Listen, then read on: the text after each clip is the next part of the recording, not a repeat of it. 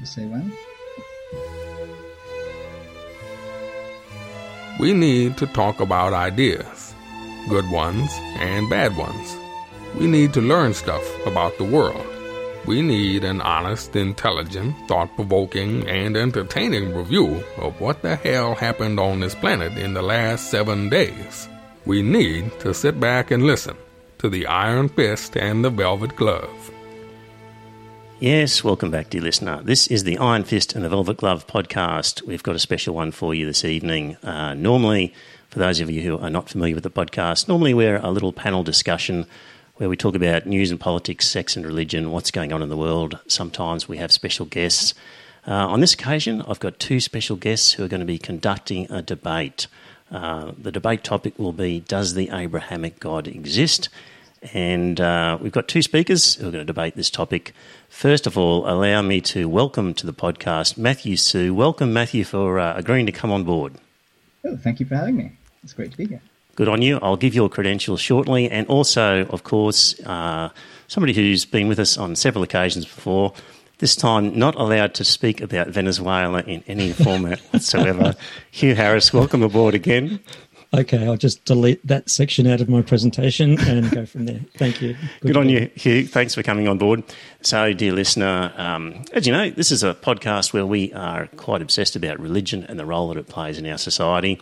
And, of course, myself and my colleagues are very much pro-secular and sceptical of religion and its value, and we're often wishing it would just go away. So I really want to congratulate and thank you, Matthew, for coming onto the podcast, into the lion's den to some extent, because over the years I've tried to invite Christians and theists and other people to come on board and give their side, and it's been really difficult. So first up, thanks for agreeing to just do this in this environment. So kudos to you for that. So Matthew has got some great credentials. He's a Christian, he's a lawyer, he's a graduate student in philosophy at the University of Sydney. His research interests are metaphysics, history of philosophy, and philosophy of religion. He's a former president of the Macquarie University Philosophical Society, which is aka the Platonic Society, and a contributor and editor of its philosophical magazine Cognito. And he has an abiding interest in bringing a rigorously philosophical and faithfully Christian perspective to the public discussion of religion. Matthew, you sound well suited for this debate. And also with us then, of course, with Hugh. Hugh is an atheist, a former board member of the Rationalist Society of Australia. He's a writer and speaker on rationalism and philosophical atheism. He has written for the ABC, Fairfax, New Matilda, the Courier Mail and the Huffington Post, and he views the use of evidence and reason in public debate as something worth fighting for. So there you go. That's what the background of Matthew and Hugh. So we're going to kick off with 10-minute opening addresses by each speaker, and by agreement, Matthew's going to kick off. So Matthew, give us in 10 minutes or less the affirmative case for does the Abrahamic God exist? Over to you, Matthew. Yeah, sure thing. All right. Good evening. So I'd like to thank our host Trevor and my opponent Hugh for inviting me on the show tonight. The kind of God whom I hope to defend here is the God of broadly Abrahamic tradition, that is, a single, all-powerful, all-knowing, all-loving creator and sustainer of reality. I think that this God's existence is accessible to reason, and these reasons can be shared even with those who don't initially accept the faith. Of course, if anyone has any questions about how distinctively Christian ideas about God relate to the broadly Abrahamic God, I shall be happy to field them during the Q&A. Anyway, in this debate, I hope at least to show that belief in God as the Christians conceive of him is backed by sound reasons, and that the arguments for his existence can withstand rational scrutiny even today, in the age of the internal combustion engine and the electric telegraph. So, I think we'll get the most bang for our buck by focusing on one argument, the cosmological argument, which looks out into the world for some general feature of things, in virtue of which they do not exist in and of themselves, but depend upon, ultimately, a single being which is recognizably what we should call God. The cosmological argument, as I will present it, has two parts. First, a cosmological insight, which points to a feature of reality which could only come from some independent thing or other. And second, what I like to call the back end, where we reflect on the attributes of the independent thing and see if they paint a picture of a single being that we could rightly call God. Now, the kind of argument I shall make might not be what you're used to. I won't be trying to trace the origins of things backward in time. Rather, I'm going to look downward toward a most fundamental being, here and now keeping things in existence, like a musician playing music. Now, if there's such a being, whatever the first moment of time was, God was its source. So if you're interested in beginnings, this is another way to the same end. So, cosmological arguments. All cosmological arguments are ultimately arguments from contingency. By contingency, I mean that feature of things whereby they don't exist in their own right, but through something else. Contingent things are contingent upon something else. For example, I don't exist in my own right, since when you take away everything which isn't me, I wouldn't exist either. Now just imagine it for a moment. The water in my body isn't me. You can tell the water isn't me, because when you take out all the water, you still have the water, but not me, right? I'm dependent in part upon this water for my existence. Take it away, and I die. Yet, when we think about it, no individual part of me is the same thing as me either. So if I were to truly exist on my own, you'd have to take away my organs, my limbs, any thoughts I have, even the atoms which make me up. What we're left with, when we try to think of me, apart from everything which isn't me, is nothing at all. It's precisely because I am absolutely nothing without other things that I am contingent. And at every moment where I exist, I can only be coherently said to exist in relation to other things. Now, the things on which I depend might themselves depend upon further things. My organs depend upon my atoms, which depend upon fundamental forces and so forth, forming a sort of hierarchy of dependence. Now, we might think of the hierarchy of causes upon which I depend at any particular moment like a chain of borrowers, where each borrower has all their assets, that is, existence, only in virtue of someone else promising them money and not in their own right. So I don't have existence in my own right, but I borrow it from all the things that make me up and keep me together. But if my components don't have existence in their own right, then they too need to borrow it from elsewhere. Now, no matter how many members of this chain of dependence we have, unless something has existence in an independent way, there could be no dependent things. So if no one in the chain of borrowers has any money, then everyone's broke, right? So although there may be contingent things, not everything can be a borrower of existence. At least one thing in each chain of its dependence needs to actually have existence in an unborrowed or independent way in order for anyone to have existence at all. Now, to say that there is at least one independent thing, given that there are dependent things, is not to say that God exists. Maybe the independent thing is, like an atom, just a particle somewhere. Maybe it's a field, maybe it's some kind of mystery goo, right? If we want to call it God, we have to derive what's called the divine attributes. So let's begin with a basic one. As we've already seen, composites depend upon their components. So if a thing is independent, it must be non-composite or simple. Now, the independent thing, if it is simple, must also be unique. Anything of which there could be many contains a real distinction between what is common to the many and what is unique to the particular. So say I have a cat. I can have many cats because there is a way in which each cat is similar to other cats. I can have more than one of it. And there is a way in which each cat is an individual. Each cat is not the same as another cat, right? If each cat contains this distinction between what is shareable and what is individual, the cat must be truly, really composite. So, if there is something of which there could be more than one of it, it is composite. And if it is composite, as we have seen, it is dependent. Thus, if a thing is independent, there cannot be more than one, if a thing is independent and simple, there cannot be more than one of it.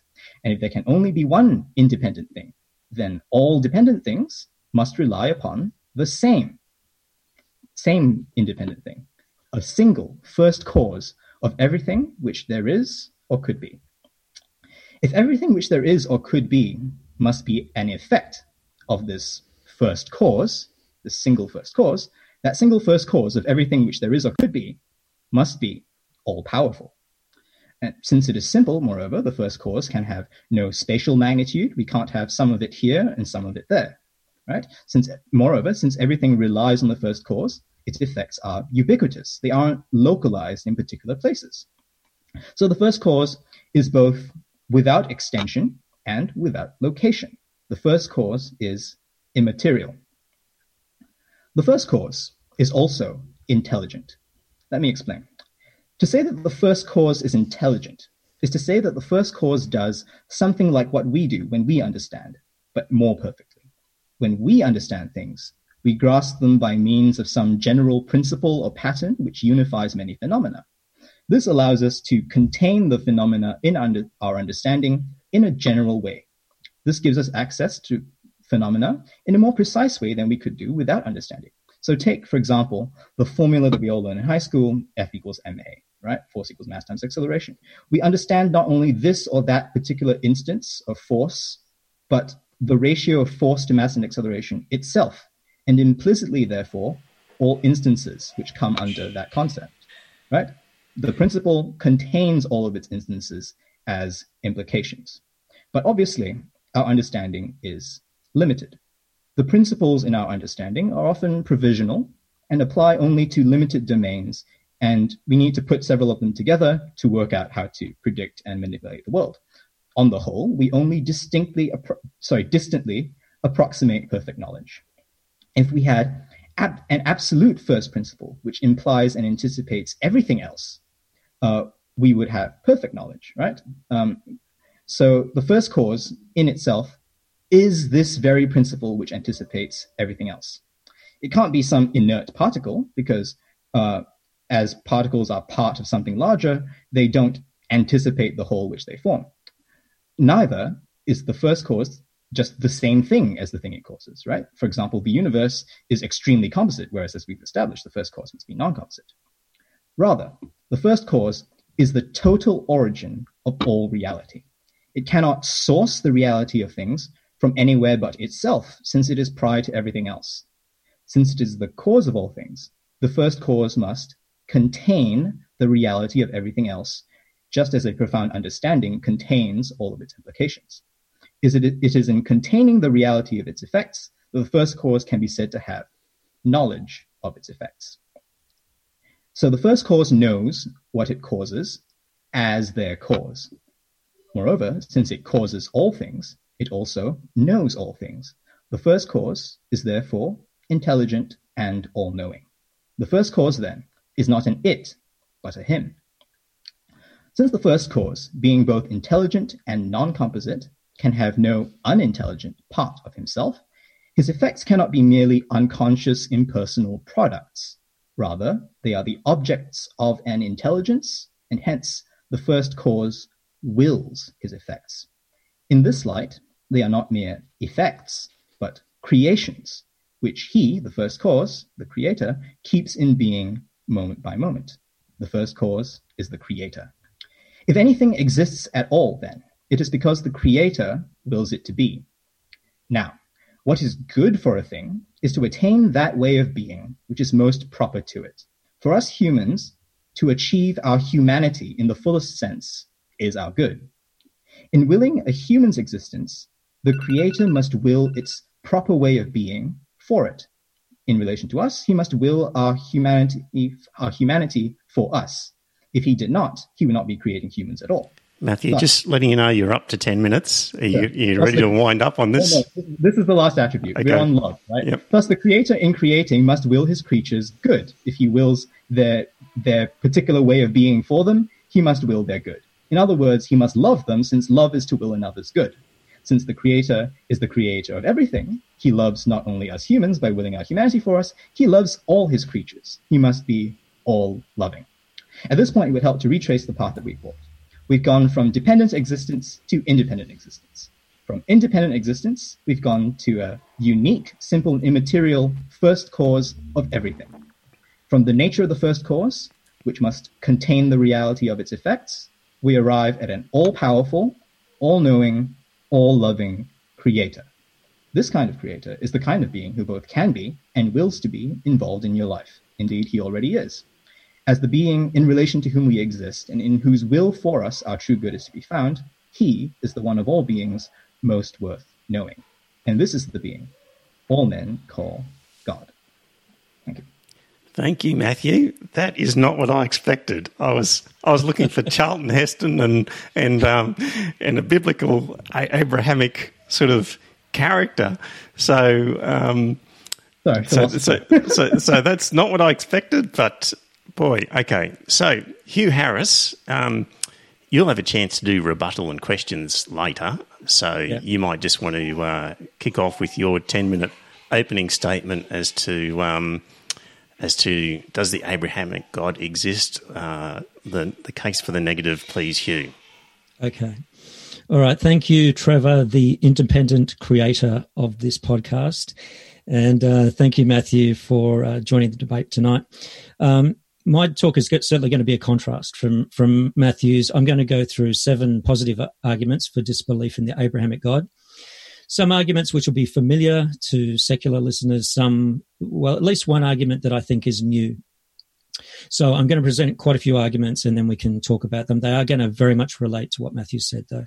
So first, quickly, I'm going to a little story to set the scene. Let's cast our minds back to the superstitious pre-Enlightenment Middle Ages, when we thought storms and lightning were caused by demons and evil spirits. Cue the spooky music. Of course, according to Christianity, there were ways of warding off these evil spirits: prayer, exorcism, chanting over bonfires, large processions through the streets. The storm-busting Pope even made and sold his own products, the Agnus dye, which is a disc of wax. But the main way of thwarting Satan was the consecrating and ringing of church bells. Typical inscriptions on church bells describe them as vanquishing tempests, repelling demons. And of course, churches themselves are extremely vulnerable to lightning strikes. Now, science intervened when Benjamin Franklin invented the lightning rod in 1752. Now, somewhat predictably, the clergy opposed these heretical lightning rods. And so bell ringing continued.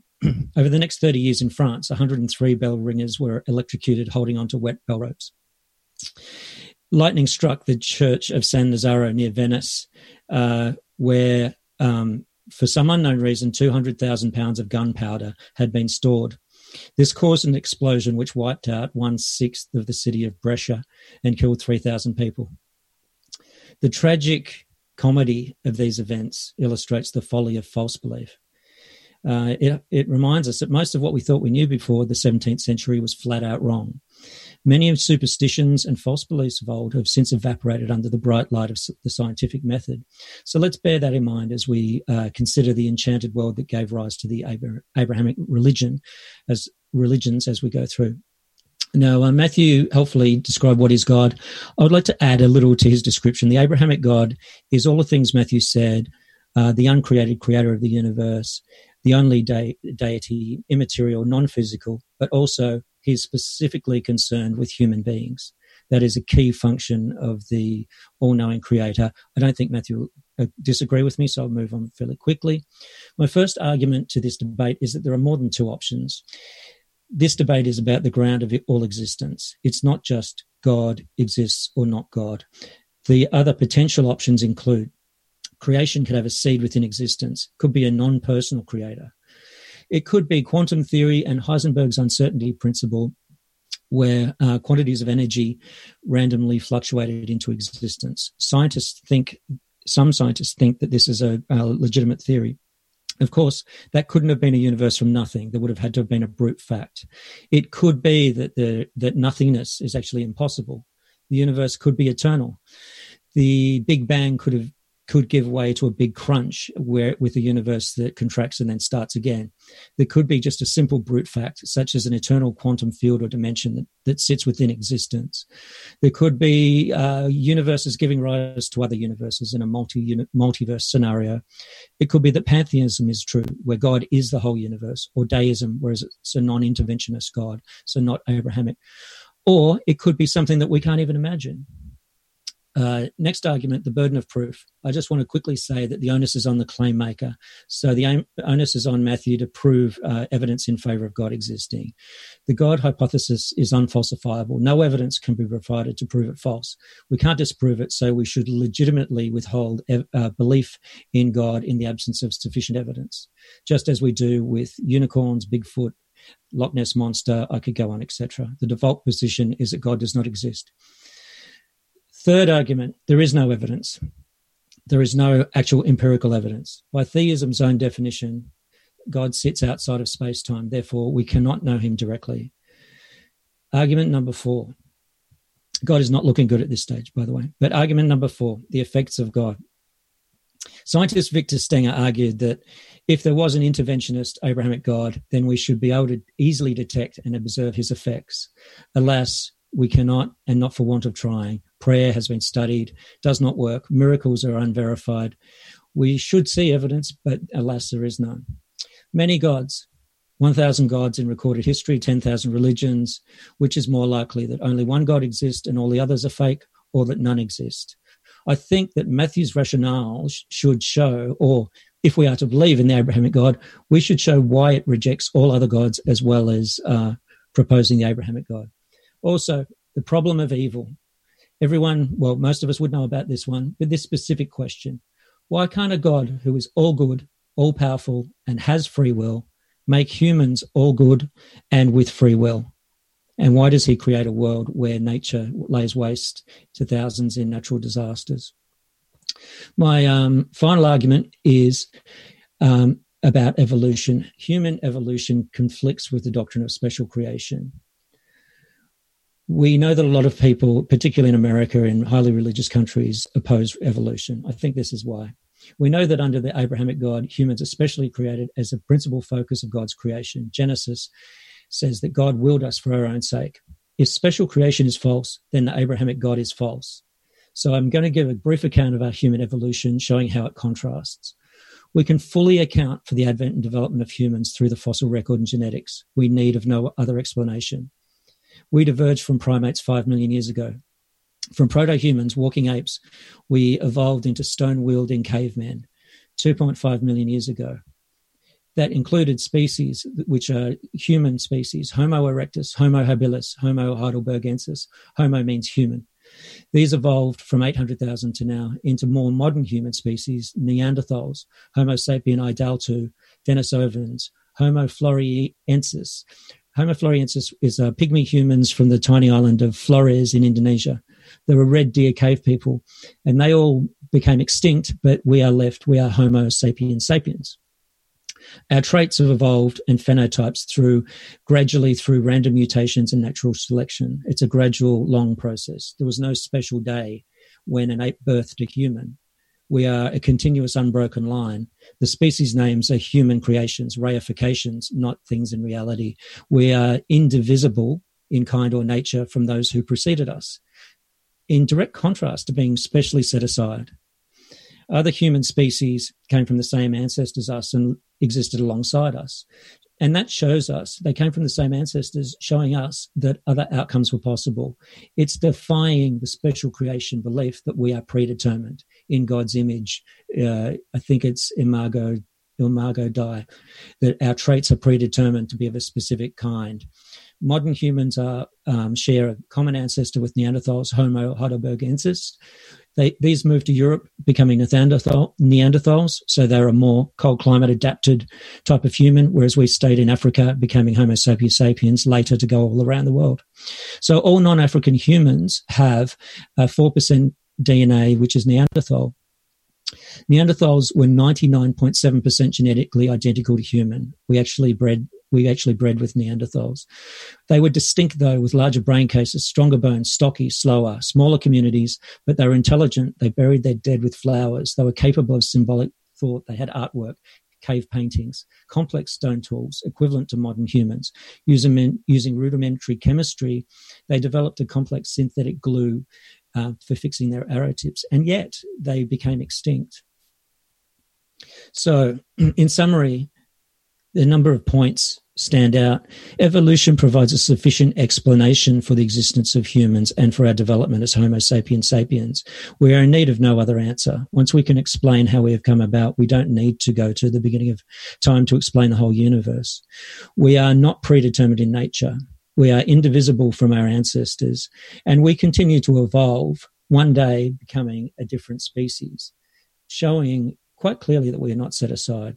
The difficult question for religion is, why would God choose to create our species in his own image through such an uncertain and random natural process over 5 million years, allowing almost identical species to become extinct, 99.7%, before intervening supernaturally at an arbitrary point in time to magically insert the immortal soul into modern humans? That belief is implausible. It doesn't make any sense. And just like meteorology explained how the air works and how the weather works, and it displaced belief in ghosts and devils in the air, we should understand that evolution similarly supersedes special creation. And since special creation is implausible, then the Abrahamic God is implausible. Therefore, the Abrahamic God does not exist. And that brings me to the end of my argument. Thank you, Hugh. So I've got a chance to ask questions now. So my first question is to Matthew. So Matthew, that was a real fire hose of information in your 10 minutes, and the concepts jumped pretty quickly. Mm-hmm. So I'd need to read a transcript and see, because there were a number of times there where I felt that you stated a proposition and said therefore, and led to a new proposition, which to me didn't necessarily follow. But one of the things that it seemed to me that you were doing was sort of tracing back to the beginning, or almost the Big Bang in a way, to the first cause. Mm-hmm. And at one point there you said that first cause knows what it's doing and it has a purpose. And how do you know that that's the case, and it wasn't just possible that it was random events? How can you be so sure of that? Sure. Yeah. All right. Sure. Okay. So where do I begin? Right. So firstly, I think I should make very clear that the nature of the argument is to look downwards towards the foundation of reality, right now. Right. So I'm not looking backwards in time. I cribbed my argument mainly from a guy called Thomas Aquinas, who's this medieval philosopher theologian. And he said, he was famous for saying, well, as far as we know, time never had a beginning, right? But nevertheless, we know that God exists because we can right here and now look down towards what supports everything in existence. So that was sort of the thrust of my argument. I wasn't looking back in time, I was looking at right now. But so in relation to your question about God's intelligence, so my argument proceeds in certain logical steps, right? So in order to establish his intelligence, I need to establish that he is right here and now the first cause of everything, and everything right here and now depends upon him. But if everything right here and now, and indeed at every time, right, depends upon, in sort of the present tense, depends upon the first cause, then the first cause must have in itself the total reality of whatever it produces, right? Because otherwise there's nowhere else for that reality to come from, right? In relation to subatomic particles, you might say, they can form structures with each other, but each subatomic particle doesn't know what it's doing because it doesn't, in any sense, have in itself the thing that it forms. Right, the form is imposed from outside. Okay, let me just sort of try and get to the nub of it here, though, Matthew. Is you're saying that there's intention?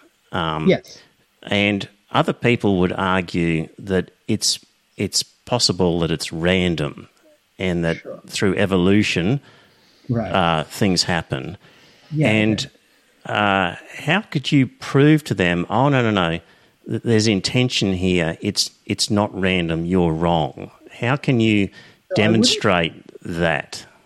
So I wouldn't oppose the kind of intentionality that God has with randomness as we experience it in the world, right? So I'm going to preempt my own rebuttal to Hugh here, but he was talking about the evolutionary process and how that's random. Sure, but if my argument is correct, then at every stage of that process, God is keeping everything in existence. So whatever reality is in that process was in God first. And that sense in which the reality outside of him is preceded by his internal reality is the sense in which I say that God has knowledge and creates with knowledge, right? So because things actually do have existence, they do have natures.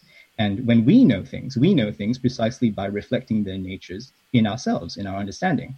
So whereas we reflect the natures of things after the fact, God pre-exists the natures of things in himself, right? And that's the sense in which I said that God is intelligent.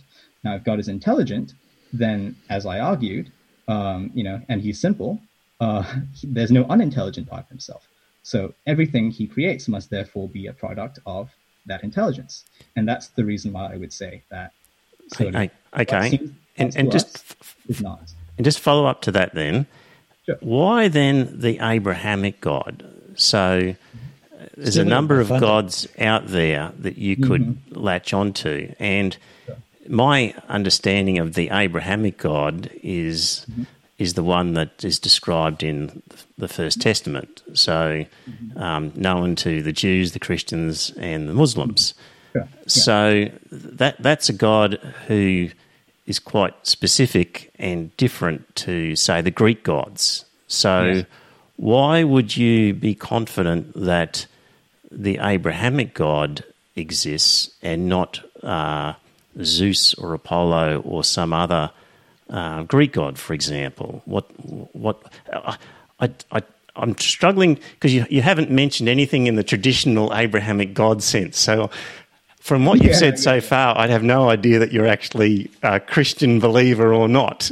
So the Bible Abrahamic God, you accept that God exists. Why that God and not one of the other gods as this first cause? Yeah, sure. So I think, that's interesting. Okay, so the Abrahamic God isn't as Christians understand him, isn't necessarily like sort of definitely isn't actually a social product, right? So when we look at the ways in which any kind of basically developed philosophical monotheism would be, I think, the kind of God that the Abrahamic tradition says intervened in a special way. So you can think of it as sort of like, the sun, right? One person thinks it's a sustained fusion reaction. Another person thinks it's a giant ball of dung being rolled across the sky, right? They've got different accounts of the same thing, but it's the same underlying phenomenon that they're referring to if they refer to the one God. So why not something like Zeus, right? Why not something like Athena? Well, the thing is that, there are no...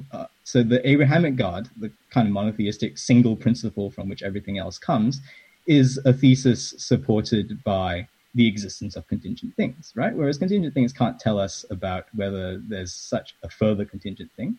And the arguments that I give don't support the existence of something like Zeus. I mean, maybe, Christians believe in angels. I'm not here to argue for that. But, whether these other powers do or don't exist is not really my bag. If I don't have evidence of them, I don't accept them. But since I do have evidence of the one God who creates everything, and I can... So what is that evidence being the argument you've given in the first 10 minutes or evidence being the Bible?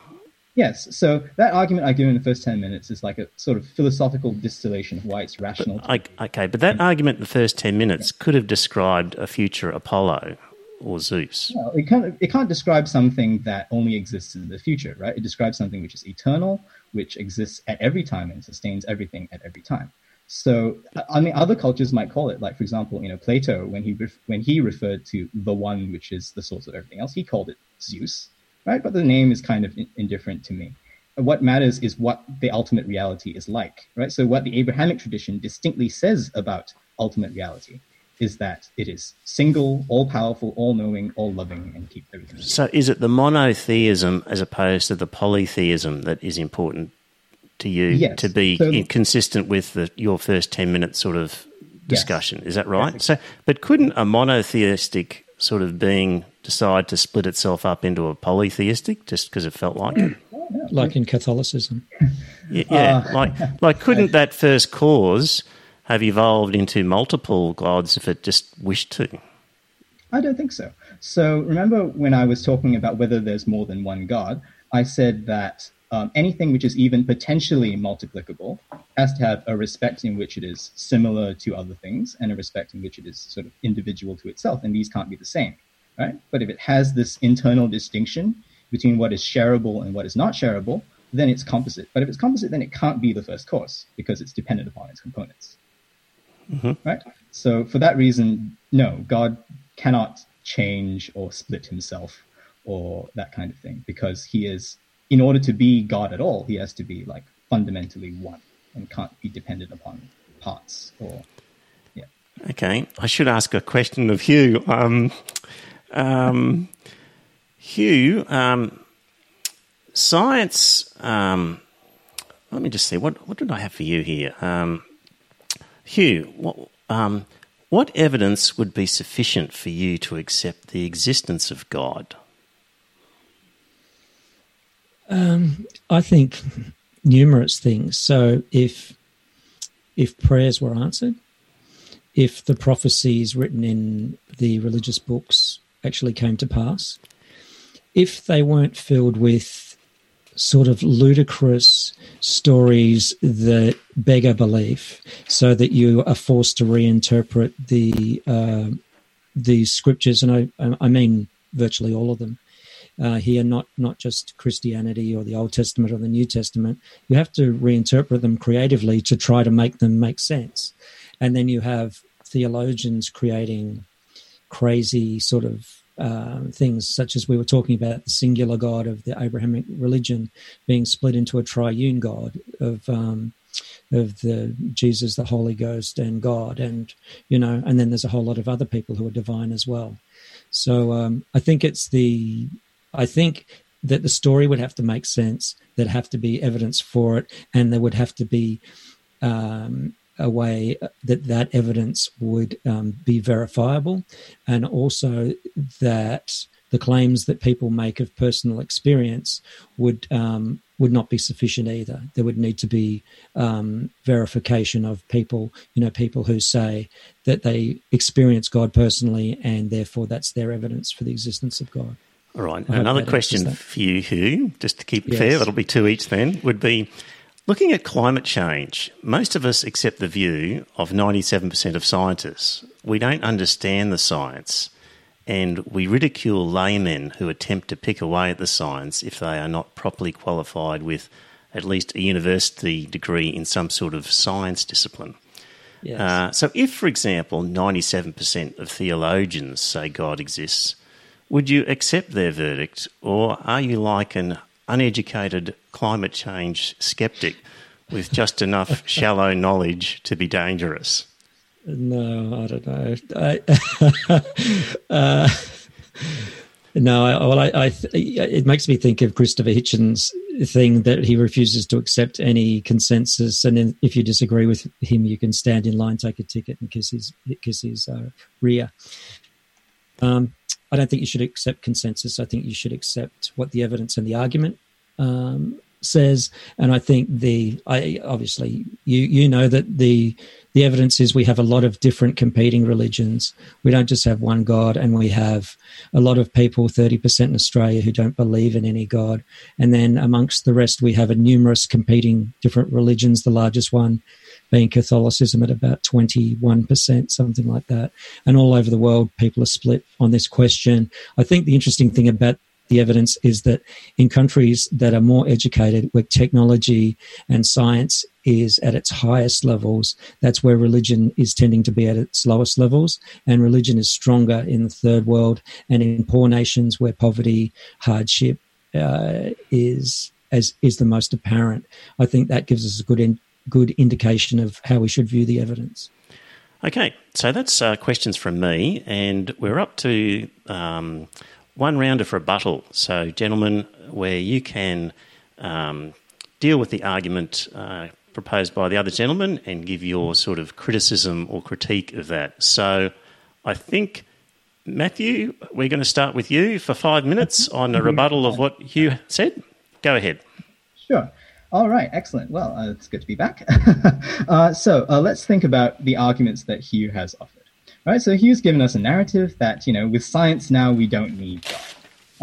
And he's sort of advanced several key lines, which I think, let's just recap. So the first thing that Hugh takes issue with is that the Abrahamic God cares about human beings, and there's, hold on. Sorry, the first argument that Hugh gave was that the Abrahamic God is not the only game in town, right? The ultimate reality could be impersonal, or it might be that reality doesn't even need a cause. If the universe is eternal, or the universe is cyclical, or there's a multiverse, maybe such a thing doesn't need a cause. Now, I don't think that any of these alternatives, in light of my argument, are really live if the argument succeeds, right? So as far as non-personal goes, I've already argued that since the first cause contains the reality of its effects in itself, in that sense, it resembles what we do when we know things by containing the reality of things in our understanding.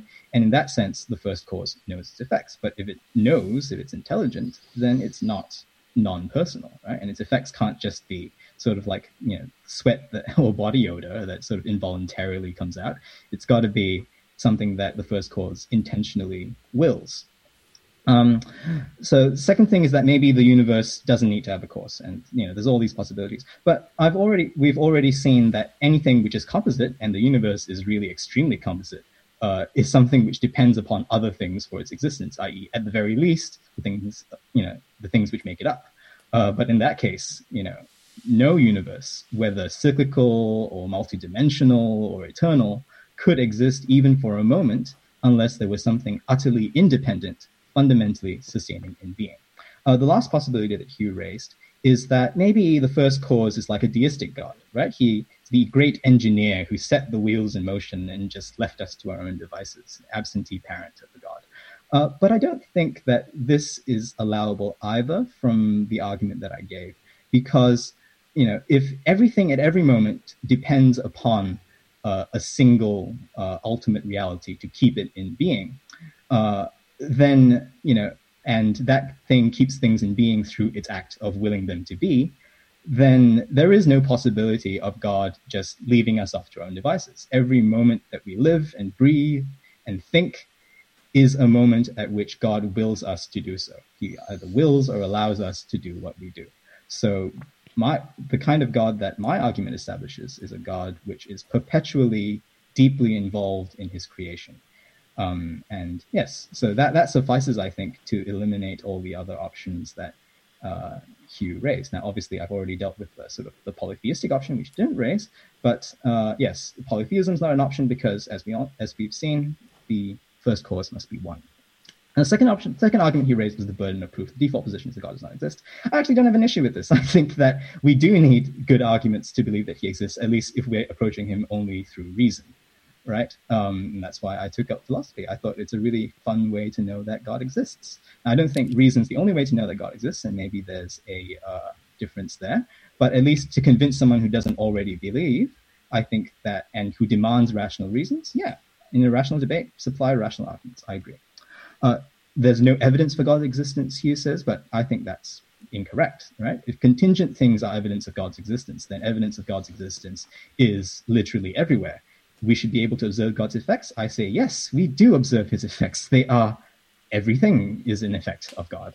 So, the arguments for God's existence are unfalsifiable. Well, they're not empirical propositions about what may or may not happen, and therefore, where some possible state of affairs might be realized where God does not exist, but they are very disputable in that maybe the inferences don't follow, right? Just look for the flaws in the logic. So I think that as far as arguments go for God's existence, the arguments of the kind that I gave, they're pretty good. They meet the demands of the most demanding skeptic. Another thing that Hugh raised, problem of evil. Why can't God make humans all good with free will?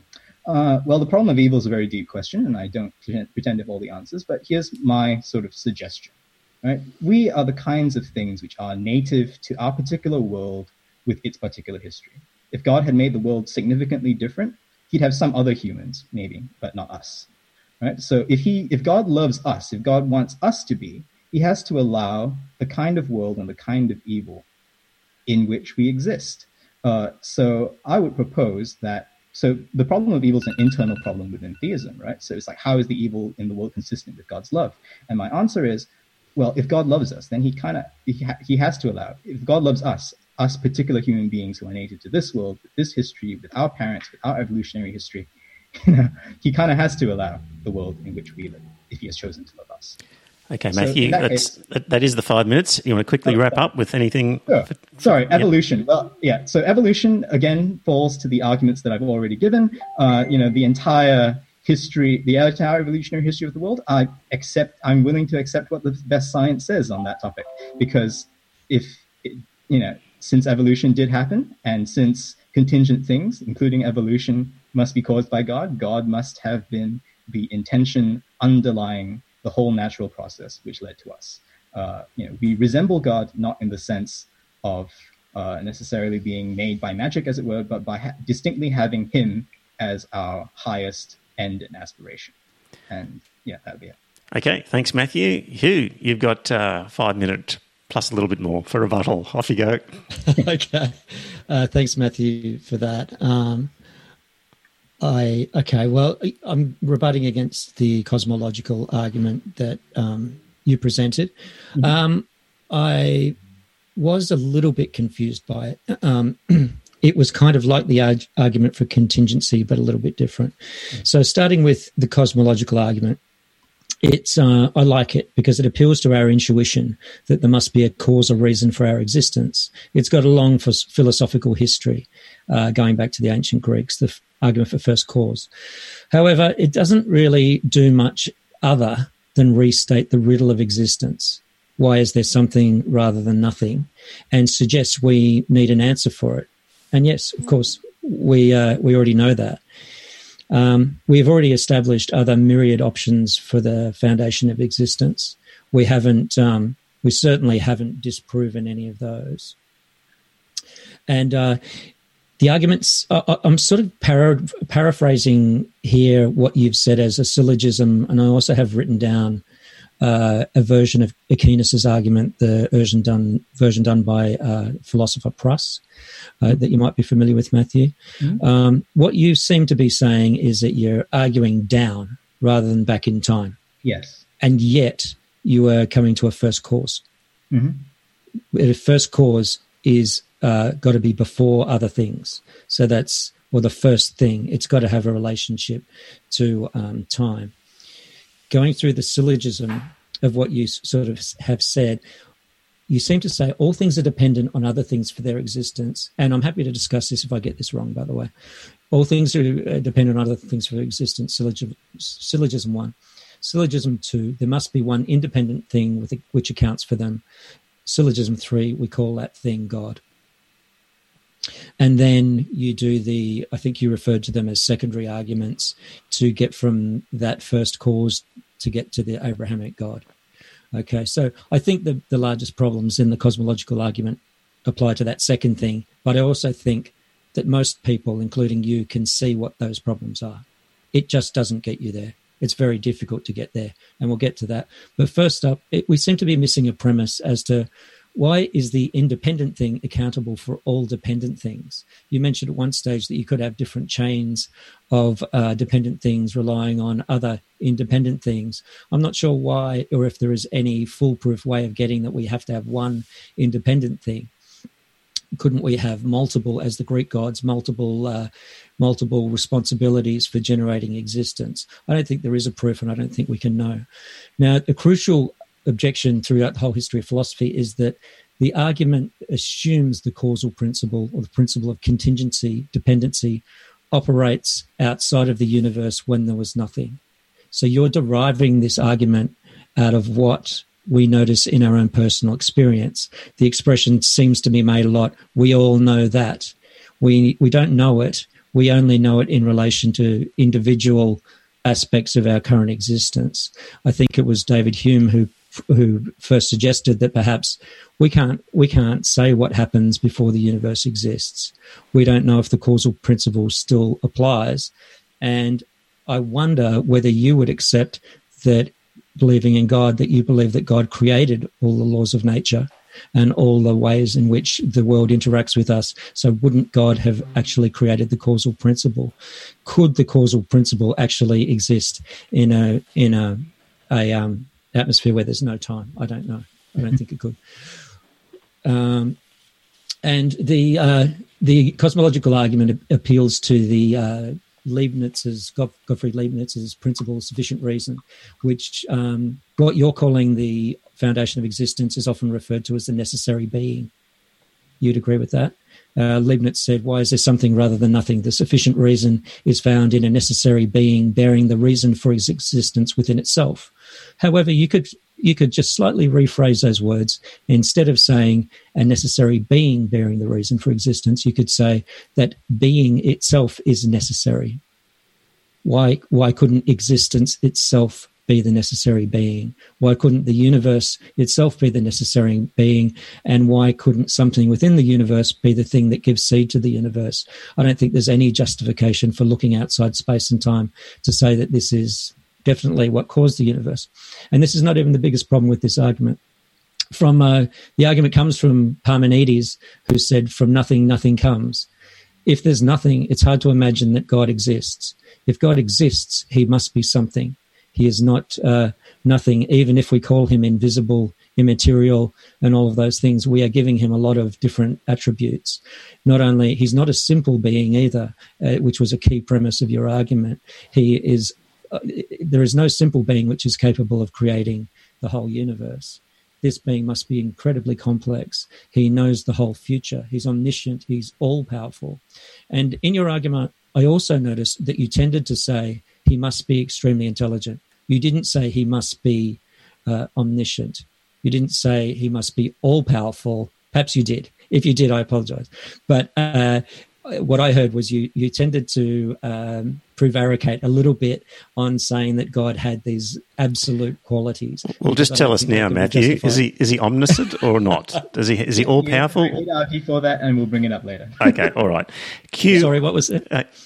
We'll get to that later. So, Hugh, I forgot to press the 5-minute timer when you started. So I'm guessing now that you're probably close to the 5 minutes. Are you okay if I stop you now and just? Or you want to keep going with it? Yeah. I'll just give you one final point on the cosmological argument. Yeah. Now, I have to admit, Matthew sent me his presentation he did elsewhere, so I had a bit of warning that he was going to talk about the cosmological argument, which I think I should tell everyone who's listening to this, because I feel it gives me something of an advantage to know that this is what you're going to talk about and this is what I have to defend. So I think it'd be nicer to say that up front. But the Stanford Encyclopedia of Philosophy notes that in the late 20th century, philosophers who are both theists and non-theists generally have shown a healthy skepticism about the argument.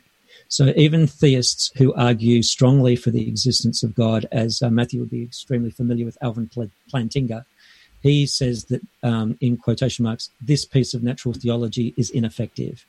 Also, Richard Swinburne strongly argues for God elsewhere, and he says that this version of the cosmological argument is not deductively valid. It doesn't follow deductively because it would be incoherent to assert that a complex physical universe exists and that God does not exist, if it were valid. Also, when we're talking, I could go on, but perhaps we can get to you'll get a chance, guys, just to launch some questions at each other and sort of do a bit of toing froing, I guess. I've just got a question for Matthew. Just monotheism is important to you in this argument, and you're not prepared to accept that the all-powerful God could just decide to split himself into separate ones.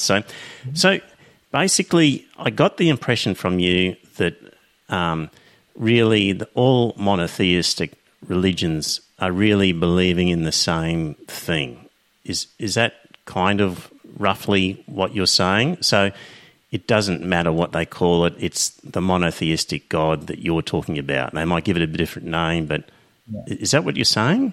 Yeah, that's my inclination. So when we talk about what actually exists versus what, obviously people say lots of things about God, right? But underneath what they say, there is a kind of, at least if you're on monotheist, there's a certain internal logic to monotheism that implies that you're talking about this. Okay, so the backstory of the Bible, as a version of the Abrahamic God. Yeah. Is it important at all if there's another religion with a monotheistic God that has a completely different story? Yeah. Is the Bible irrelevant then? Is it because the key thing for you is monotheism, and therefore the backstory to the monotheistic God is really unimportant? Because I'm trying to get to why you would choose to be a Christian rather than one of the other monotheistic religions. That is a fantastic question, and I'm so glad you asked it. I think we've got to distinguish between what monotheistic religions say about God and what monotheistic religions say, right? So religions are not just what kind of God do we believe in, but how do we relate to God? How does God relate to us? And there's all sorts of things and mutually incompatible things that they say. And obviously, when it comes to how we ought to relate to God and how God does relate to us, I side with Abrahamic religions in general and Christianity in particular. So, so for example, some people's ideas of monotheism, like say Aristotle's, right? So Aristotle's God, who is, Aristotle is the source of a lot of my arguments here, but his kind of God doesn't understand the world. He contemplates only himself and nothing else, right? But for me, I think that, God contemplates, indeed loves the world, because contemplating himself, he's also contemplating himself as the cause of everything else. So I think that's important. So what I think Abrahamic religion distinctly contributes is the idea that God cares about human beings in their totality, in their sort of humanity, and wants to have and values, his humans in all their historical contingency, right? That's why it's important that he picks out a particular people, a particular community, and in the end, I believe incarnated as a single human being. His aim is to reconcile all of humanity, even in their historical contingency, to himself. And that's not something that sort of other religions, say, for example, philosophical Hinduism, would acknowledge, right? Philosophical Hindus, they believe in God in terms of an ultimate reality, but they want to lose themselves in this ultimate reality, right? Their historical contingency is something to be released from. You want to be released from the wheel of the world, right? You want to become one with God in the absolute literal sense, to the extent that you lose your humanity. So no, I think Abrahamic religion, the general approach is sounder, I think, and more human affirming than other religions. And more to the point, I'm a Christian in particular because I think the Christian, at least in terms of reasons I could give you, the Christian account of what God has done to unify humanity to himself without sort of just getting rid of humanity, I think is the most compelling, right? I believe that God became incarnate, so he relates to us on a human level. Okay, so to summarize, you like the idea of the Abrahamic God because, in your view, this God should be a caring God, and therefore the Abrahamic faiths are in line with the idea of a caring God. Is that correct? That's right. A God who cares about what happens to human beings. Okay. So if the evidence, though, on our planet is contrary to that things are happening, and we look at it and we go, clearly if there was an all-powerful God who cared, then these terrible things that are happening wouldn't happen. So you don't see that there's evidence, in fact, that God is uncaring if he does exist because of the terrible things that we see happen on this planet? You don't see that as evidence of an uncaring God? I have to say that I don't think the evidence that God is uncaring, at least compared to the evidence that he is caring, is tremendously good, right? So, like, the last part of my argument was showing that if God wills things to be, if he wills us to be, he must also will our good and therefore must love us. Now, one reason why a God might love us and yet allow bad things to happen is that bad things are happening are an intrinsic part of the history which leads up to us. And I think that seems to be true. Like, without natural disasters and plagues and so forth, or without something of the kind, like, we'd have a very different world, very different humans, wouldn't have us. So at least part of the answer, I think, is that God wants us to be and wants us to flourish, but he also allows the kinds of historical contingencies and evils that allow us fallen creatures to exist at all. Like, why he's chosen to love us rather than something else, maybe that's not something I'm prepared to answer, but at least I can tell from understanding what it is for God to create that he must love us. And I think, to me, that's sufficient. Okay, well, guys, questions for each other. So maybe Matthew, do you want to? Have you got a question for Hugh on his? I've just spoken. I think Hugh should have a go. Oh, okay. All right. Hugh, go ahead. Do you want to ask a question of Matthew at all? Or examine in detail or get him to clarify anything I guess I have a couple of questions, but I wanted to perhaps address what you just said there about the problem of evil. Sure. And before I say that, I don't think the problem of evil is your biggest problem here, but I think it still is an insurmountable problem.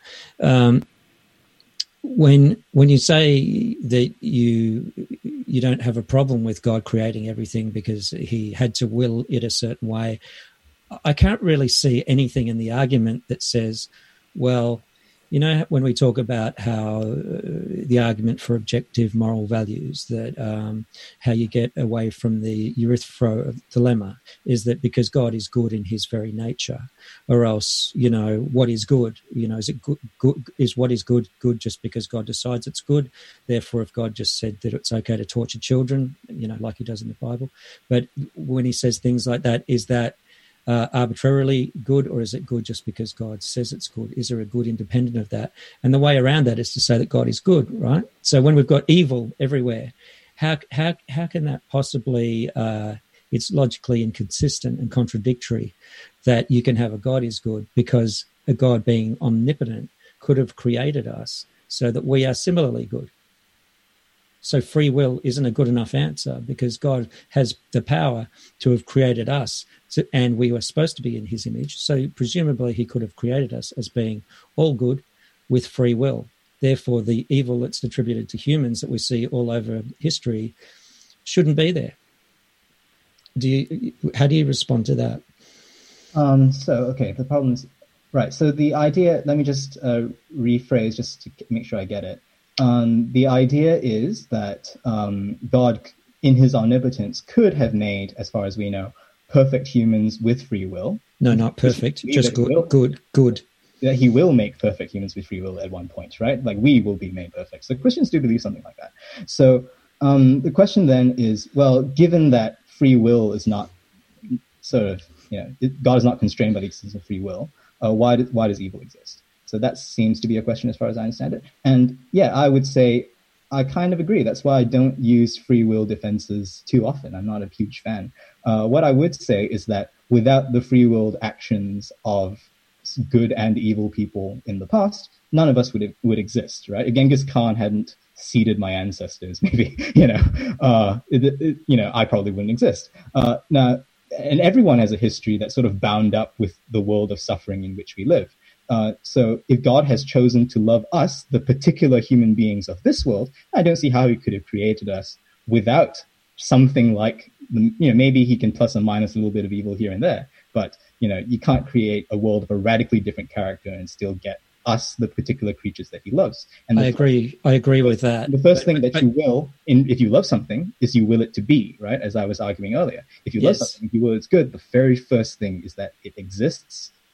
And if you love it, you allow evil for the sake of its existence, fundamentally. And I think that's more or less how I would answer the problem of evil. It's not a complete or satisfying answer, I think. No, I think you would agree that but, he wills us to be a certain way, but he could have easily willed us to be good. Well, and we still would have got to being where we are today. We just would have been different, and that would have been good. We wouldn't be blowing up the World Trade Towers, and we wouldn't have the Middle East being in the state it's in. Yeah. So the argument that we got here because of the way he willed us, it's not a satisfactory answer as to why he couldn't have made us good in the first place. Well, us is speaking pretty broadly, right? If he loves us in particular, if he loves me and you, the individual human beings who are native to our world, he can't create a very different world and still have us. So what I believe is not that God loves sort of humanity in the abstract. I think he loves each and every human being, right? So if he loves each and every human being, he will allow, although he doesn't like it, he will allow the world in which we live for our sake. And I think that's the case not just for human beings, but for animals, right? Why is evolution so terrible? Well, because he loves the particular animals who exist as well. So, he doesn't want a different history with different animals. He has chosen in his divine freedom to love this particular set of things. So Yeah, okay. So that would be my answer. Okay, question from you, Matthew, for Hugh. Ooh, okay. Sorry, let me just take a look at the remarks. So what do you think is the mistake in my derivation of God's omniscience? So just to clarify, I did argue for his omniscience. Let me just bring it up. Yeah. So I proceed in stages, right? So in order to show that he's omniscient, first you have to know that he knows something. So I showed, well, the first cause, because it contains the reality of its effects, must, in that sense, resemble what we do when we know things. We contain the reality of the things that we know. He contains the reality of his effects. Yes. So in that sense, he's not, and because his effects are everything, he must know everything, and therefore he is all-knowing. So that's why I didn't use the word omniscience. I used the word all-knowing. And that's probably why it wasn't caught. But yes, so that's why I would say that God is all-knowing. And what did you think would be the problem? Well, I must have misheard you. I thought you said he must be very intelligent, or he must be extremely intelligent, and you may have gone from very intelligent to conclude with all-knowing. Yeah. So that's fair enough. Mm-hmm. But I still don't think the argument gets you there, because it's evolution shows us that through nature we can derive intelligence where there is no intelligence. If you have to take away your argument for a second here and presume that God does not exist, and if you look at the world without that presumption, you can see that intelligence is formulated out of a natural process. So I don't think it's a good argument to say that just because we are intelligent and that we can reason, that there must be someone who knows. That the Creator must be to have some relation to us. There could be millions of other species in different parts of the universe that are nothing like us, but can also reason in different ways. And I don't think it's necessarily true that you can say that because God creates everything in the universe, that he knows everything in the universe. I don't think that's a non sequitur. That doesn't follow. If you look at the Big Bang, the universe is a very different place in terms of matter, in terms of its size, in terms of what it is. Things change. There were dinosaurs. There are a whole lot of things in the universe that didn't exist at one point that existed later. So just because you create something does not mean that you can see the future. Right. Am I allowed to respond to that? Sure. Please. Sure. Yeah.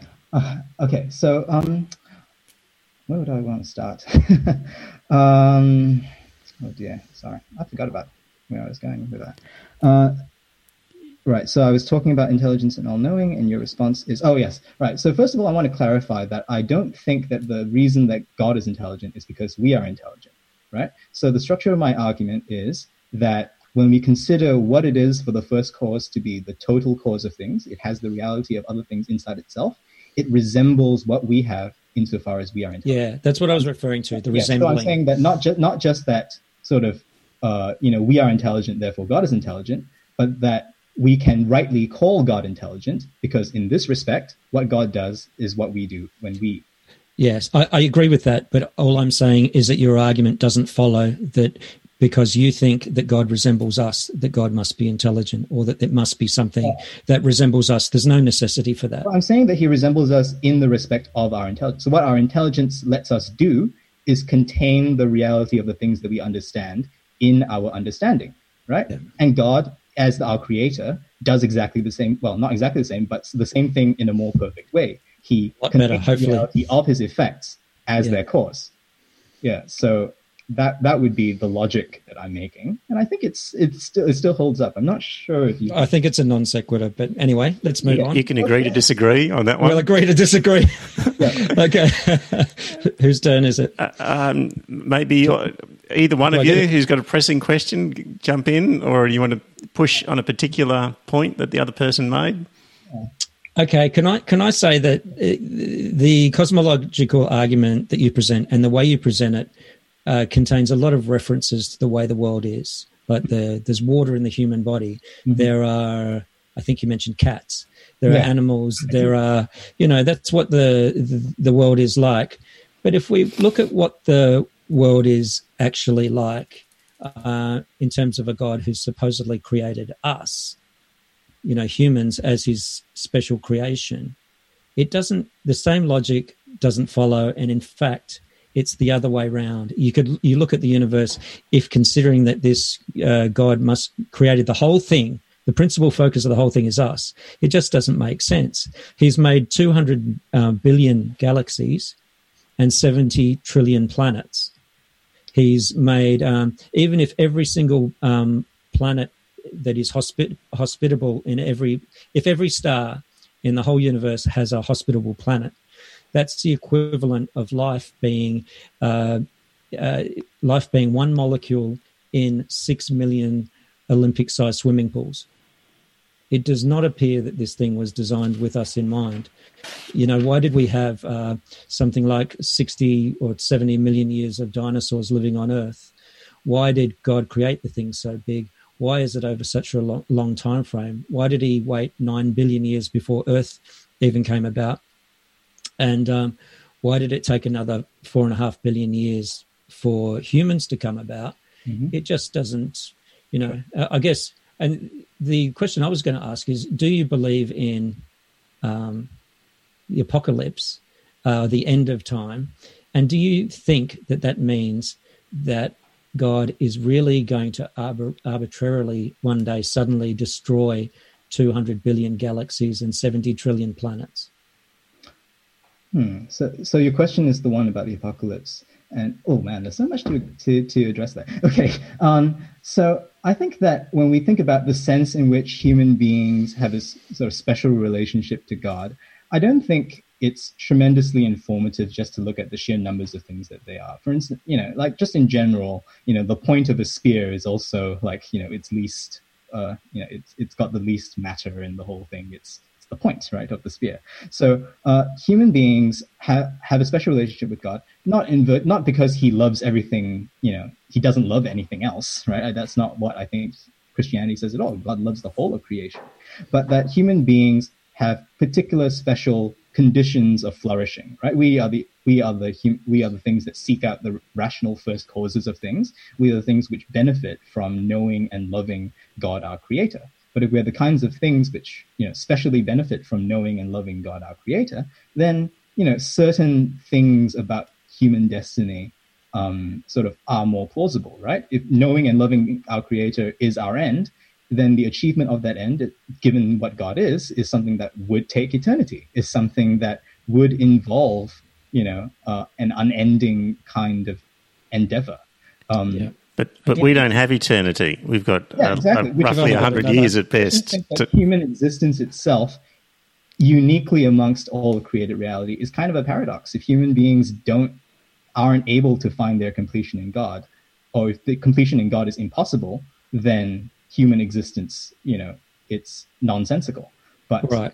Can I answer that? Can I confess beings, it must be possible. And if it must be possible, then we should look forward to some kind of special intervention from God, which makes it possible to know him forever. Yeah, your argument is basically it must be possible because we wish it to be possible, but it's definitely not a must is possible. And again, when I made that statement, you went back to arguing about the nature of the world as it is in talking about humans, because we have a unique role because of our intelligence and our being able to, we were given the lordship over all of the other animals, apparently.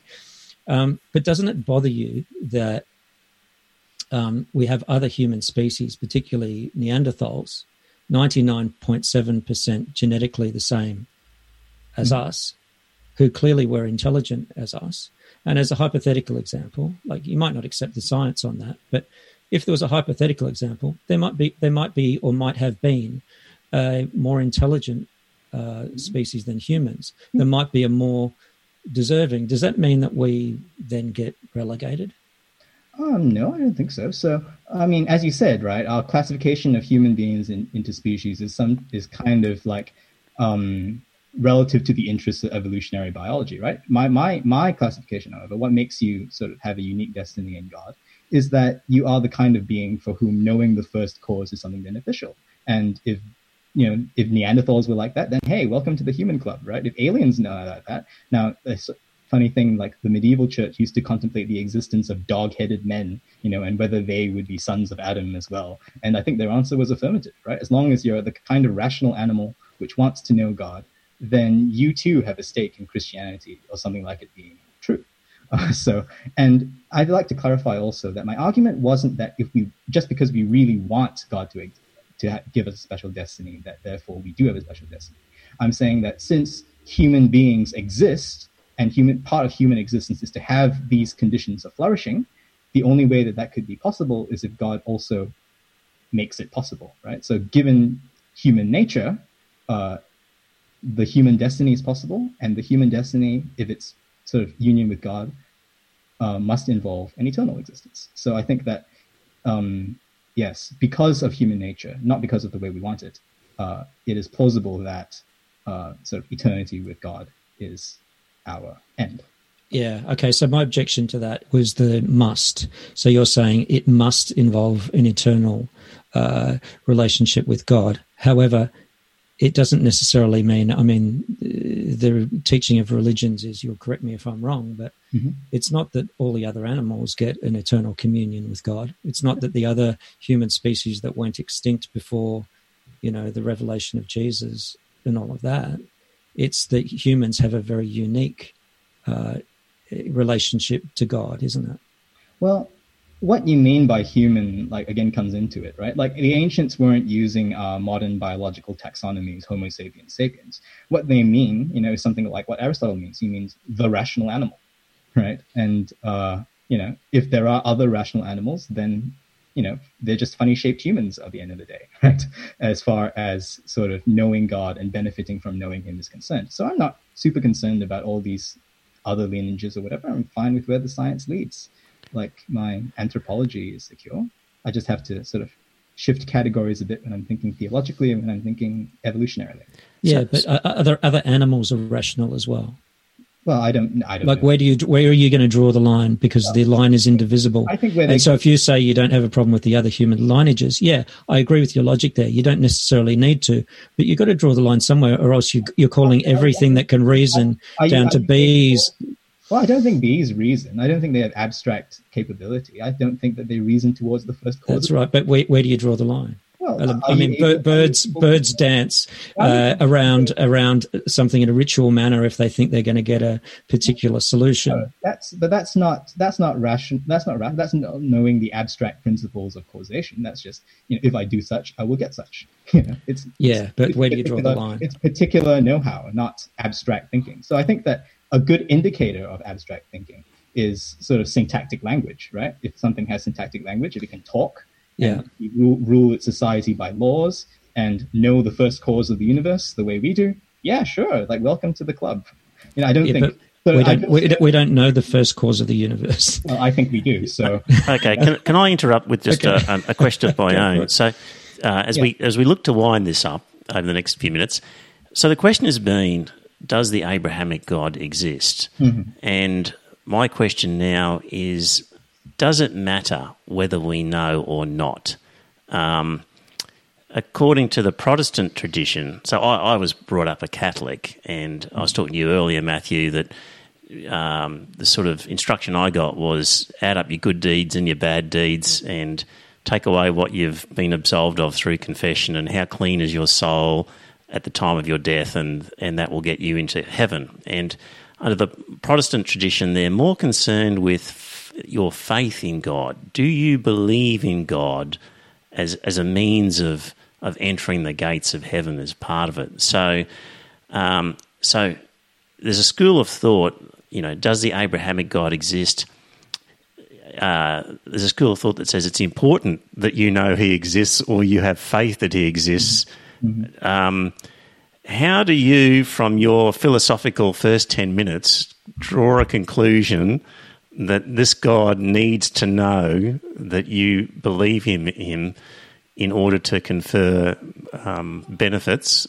How do you arrive at that, or do you not arrive at it? And what about all the people who have lived and died and never been exposed to the notion of God? What happens to them? As usual, that's a very good question. So I think, at the risk of So everything I say from this point on is at the risk of being a heretic, right? I don't have my pastor here. I'm not sure about the theological rectitude. Anyway, you're welcome in this company. You're in safe hands. Cross over to the dark side, Matthew. So I think that it does matter, right? That you know that God exists. Okay. Now, I don't think I agree with that in precisely the terms that you said. That I don't think God needs to know that. I mean, He knows already, right? Whether we do or not. The point is, well, given that the God of the kind that I said exists, how then do we relate to Him, right? For Aristotle, for instance, he considered once he derived the existence of the one God who moves everything else, the unmoved mover. He says, our supreme end is obviously to pursue our distinctive mode of existence, and to pursue our distinctive mode of existence is to pursue it in relation with Him. So in that sense, God is the supreme end which He must unite Himself with in order to be most fully human. But there's a paradox, right? God, as sort of we've established, is really far away from us. He's necessary, He's eternal, He's so far beyond our condition that even if we can describe Him with philosophy, we can't really get to know Him. There's no and He's so distant that only the nerdiest of human beings, if they're sort of motivated by philosophical arguments, would try to get to know Him. But I think that in absence of knowing God, however, in absence of an eternal end which is worth pursuing forever, we human beings just don't get the benefit of that end. We are left to our own finitude, and in our own finitude we die and are alienated from God, and our alienation just continues forever. Right? And that's, if you can avoid it at all, it's worth avoiding. So if we human beings want to benefit from knowing and loving God, we've got to, know and love God, right? Our souls have to be oriented to Him, and we have to receive His assistance in becoming united to Him. So bad luck for the human beings who grew up on a deserted island and were never exposed to the Abrahamic God. They just, is that right? Just so broadly speaking, human beings as finite beings have no means within their own power of attaining the infinite good, right? It's just not even reasonable to think that we should receive the infinite good for the finite goods that we accomplish. So in general, people who don't know and don't have their souls oriented towards God, don't benefit from, sort of knowing and loving God.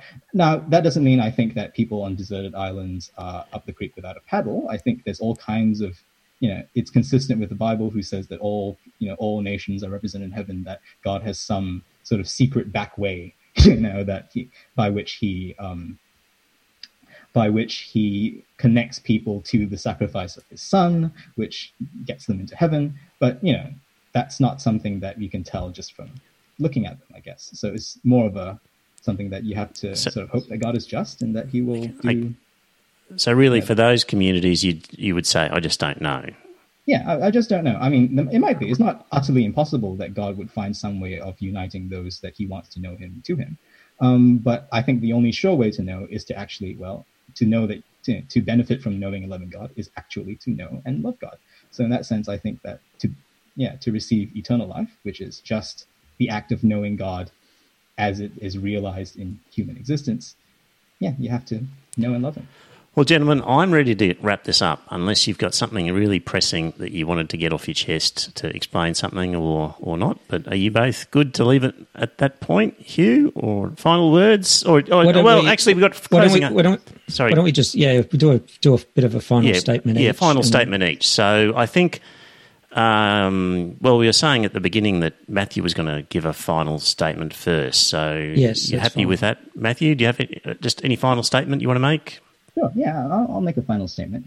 I think a final statement should probably sum up where we've been, right? So I set out the cosmological argument, which tries to show that from sort of dependent things, and we know that things are dependent because they don't exist on their own, they always exist in relation to other things, there is an independent being who turns out to be one, omnipotent, omniscient, all-loving, right? And He's also a God who isn't just present at the beginning of time. He's also the being who sustains everything in existence from moment to moment. Now, a lot of Hugh's objections to this argument have been aimed at a God who is not quite the one I'm arguing, right? He's arguing against a deistic God. He's arguing against a God who is disproved by evolution, but because the God I've argued is the kind who upholds all of nature, including the evolutionary process, I think by and large, the kind of God that I'm arguing for has kind of sidestepped his most key objections. I think that the very important topics that we've covered is, well, why does it matter, right? Why does particular religions matter in light of this God of the philosophers that I start off with? I think particular religions matter because they tell you how to relate to God and what God must be like if you are to relate to him, right? And I think that in this respect, Christianity is extremely important because it tells us that God, because it is consistently with the sort of God's love of human beings as human, it teases out the implications of what it is for human beings to have a destiny that involves knowing and loving God. And I think such a destiny must involve God sort of supernaturally, beyond, acting from beyond the limits of human power, acting to unite human beings to himself. And I think that's the key message of Christianity, that he supernaturally intervenes so as to, by grace, as the technical term goes, to make himself available to you in the person of the incarnate human being who combines humanity and divinity. And I think that, for this reason, the philosophical God primes us to accept, I think, something like Christianity being true. And I think that's all I'd like to say on that. Thanks, Matthew. Hugh, closing remarks. Okay. Well, thank you to Matthew. I think you've done a pretty good effort at supporting the cosmological argument tonight. We've made, in what I've talked about, I've made various arguments against the existence of God. The ground of existence can have many other solutions besides God. Of course, that is such a huge field that we couldn't really cover that fully in this debate, but I don't think it's been shown that any of those other solutions, such as an eternal universe or a big bang and a big crunch, could not have happened. Certainly they could have happened, and so many scientists think that they could. Matthew kindly agreed with the burden of proof on the claim that God exists. Therefore, the default position in the absence of evidence or argument, sufficient evidence or argument, is that God does not exist. I argued there was insufficient evidence to justify belief in God. The arguments that we heard pointing to evidence tended to be pointing to the cosmological argument, and also that perhaps the evidence was the existence of all the contingent things within the universe. However, that argument still relies on the cosmological argument's assumption that all the contingent things together require something non-contingent to create them, which doesn't follow. We argued that since by definition God sits outside space and time, so we can't really have too much evidence of him. There are many, many other gods. I think Matt answered that one quite well by saying that a number of the other gods are probably the same God really, but we just have different words for explaining them. I think that was quite a good return argument. However, not sure it gets us there with some of the more the Hindu gods and some of the more out there religions such as Scientology, etc. There are no effects of God. I don't think we really got an argument against that. The problem of evil we had a good discussion about, and I don't think we quite get the explanation as to why God can't make us all good or good enough with free will, given he's omnipotent. And particularly the God that Matthew said that we were arguing about a different God. I think we would have to agree. I'd have to agree with that. It was more the God of the philosophers from Matthew's side, and we didn't really see in the cosmological argument anything that supports the Abrahamic God who created humans as the pinnacle of his creation, and that everything has to be designed around humans, particularly considering the argument about human evolution, where you have very similar other human species that went extinct. And where do you draw a line between the rational animal, as Matthew says, and other rational animals such as, say, bonobos, who can make decisions, who can communicate, and who've been shown to communicate with humans using different devices. So I guess that's where the difficult things are. The cosmological argument, we had a few defeaters of that, given that causation can't really be shown to happen outside of existence. Beyond space-time, we don't know what happens. The answer to that is really that we just don't know. And I guess a final point, one of the problems I have with the whole idea of Christianity and the Abrahamic religions is the idea of the immortal soul and how it conflicts with how our understanding of medicine and the human body and biology has changed over the years. Like 1,000 years ago or 2,000 years ago, we certainly didn't understand that our mind was a product totally of our brain. We now know that the neurons fire and our brain works. When a certain part of the brain doesn't work, then we behave differently. And problems and diseases of the brain can be ascribed to different aspects of the brain. And so our consciousness, medicine understands that it certainly looks like that it's completely caused by the brain. And how do we then understand that in the absence of our body, we have an immortal soul which can somehow think on its own? And then how do we think about a creator that sits outside space and time that is just a mind without a physical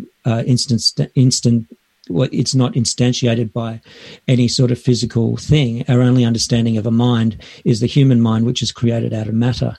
So I guess the problem I have is the soul, and then the soul being somehow magically inserted into humans at some point in time, which no one can really identify, which now the Catholic Church says, it must have happened at some arbitrary point in time, and that's when humans became the special creation of God, not how the Bible posits it when those stories were written thousands of years ago, that it happened when humans were created out of dust by God. So the original story is now an allegorical tale. So all right, Hugh. That's my summary of where we are.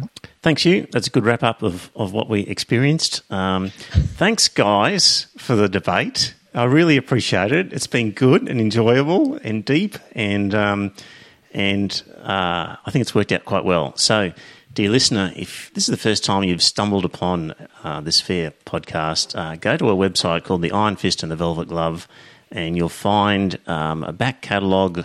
This is episode 248, so there's a lot of them back there that you can look at. If you liked this topic, you might want to look at episode 236, where we did a Bible study for atheists, where we were looking at the origins of the Gospels, and so that one might be of interest to you. And there's a very old one where I spoke with Venerable Alex about Buddhism. If you're into that sort of this topic, you'd probably enjoy that one. So any sort of theist or Christian out there who feels that Matthew hasn't done a good job, and if only you'd been on the show and you could have really sucked it to Hugh, there's an open invitation to come on and discuss the Christian or religious side of an argument. John Dixon, if you're out there, you're very welcome. Anybody who wants to sort of argue for the side that we would traditionally not be sort of in favour of in this podcast, get in touch. More than happy to have another debate. Particularly keen with somebody to talk about secularism and how we're losing it in Australia, and whether church and religious groups deserve lots of the privileges that they currently enjoy. That might be a topic we could do down the track.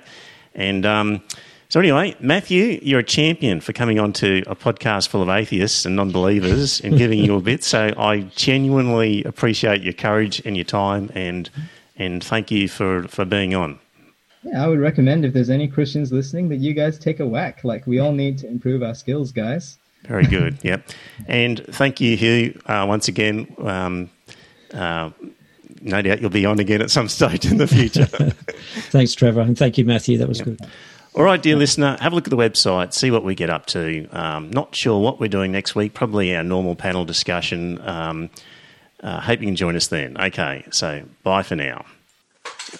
Please, let us pray. Iron Fist, who art in Brisbane, Trevor be thy name, with Velvet Glove and 12th Man, podcast be thy game. Give us this day our weekly podcast, to expose those who would trespass against us. Lead us not into superstition, but deliver us from bullshit. For thine is the podcast, for the politics and the ethics, for the beer and the banter. Amen. Well, dear listener, did you enjoy that episode of the podcast? If you did, I've got a favour to ask. First up, tell some friends. Let them know about the podcast. You'll be discussing something at some time, and you might be repeating something I've said. And when you're talking to your friends, say, hey, I heard this on this podcast, and it's worth listening to. And maybe pick an episode that you think's a good one and direct them to it. Like, grab their phone and go to their podcast app and search for Iron Fist Velvet Glove and subscribe on their behalf on their phone and just put the word out. The other thing is you could become a patron and support the show.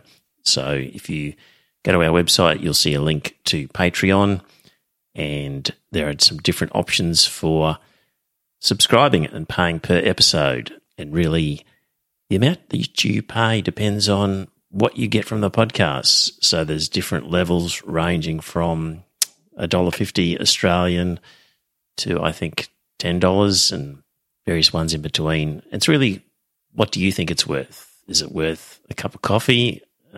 Is it worth more than that, less than that? Whatever you get out of it, because not everybody gets the same. Maybe you don't listen to the whole thing. Maybe you never talk about it with people. Maybe you really couldn't care less half the time whether the podcast is there. It'll be different for everybody. So if you get a lot out of the podcast, contribute a bit more. If you don't get much, contribute less. But in any event, you can subscribe there. If you don't like the idea of a regular subscription, the website has a link to a PayPal donation, so you could just do a one-off donation every now and again. So there you go. It'd be good to spread the word, get a few more listeners, and that way, look, if we ended up getting more listeners and more money, we could do maybe a second episode or more special episodes, provide some more content. So it's up to you. If you think it's worthwhile, let people know. Thanks.